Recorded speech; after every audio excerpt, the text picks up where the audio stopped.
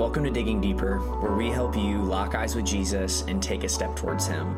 Today's scripture reading is Mark chapter 2, verses 10 through 12. God's word says this: "But that you may know that the Son of Man has authority on earth to forgive sins, He said to the paralytic, 'I say to you, rise, pick up your bed, and go home.'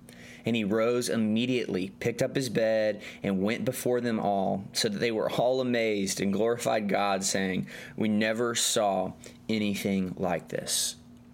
In this passage, Jesus refers to himself as the Son of Man. This is a significant title throughout the Bible, as it's referred to as Jesus being the Son of Man 14 times in the book of Mark, over 80 times in the Gospels.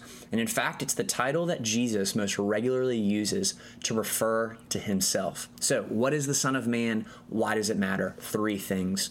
Number 1, the Son of Man title emphasizes Jesus' humanity, that Jesus Christ is fully God and fully man, 100% God and 100% man. And in fact, he is the only human who's ever lived in perfect obedience to God and in faithful dependence on God. He's done this in order to bring us back into right relationship with the Father. Point number 2, the Son of God title emphasizes his suffering and his death, that Jesus willingly gave his life for us as a penalty payment for our sin. And since sin always carries the connotation of death, and he had no sin to pay for, whose sin did he pay for? He paid for our sin.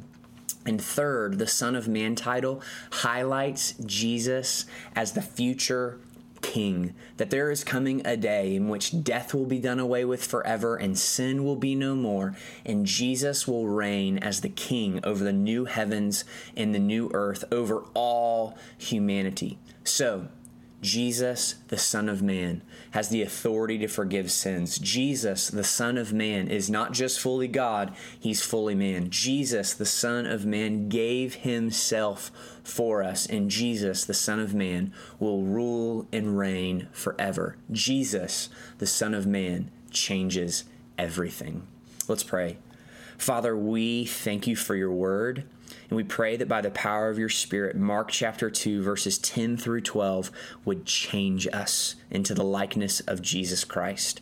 And Father, we praise Jesus, the Son of Man, today for his ability to forgive sins, for his nature, for, Lord, his life and the way that he gave it away for us and for your glory. God, we look to him today as our example. We look to him today as our Savior. And Lord, we pray that our lives would look more and more like Jesus today. So Lord, we love you and we need you. We pray these things today in the name of Jesus by the power of the Holy Spirit. Amen.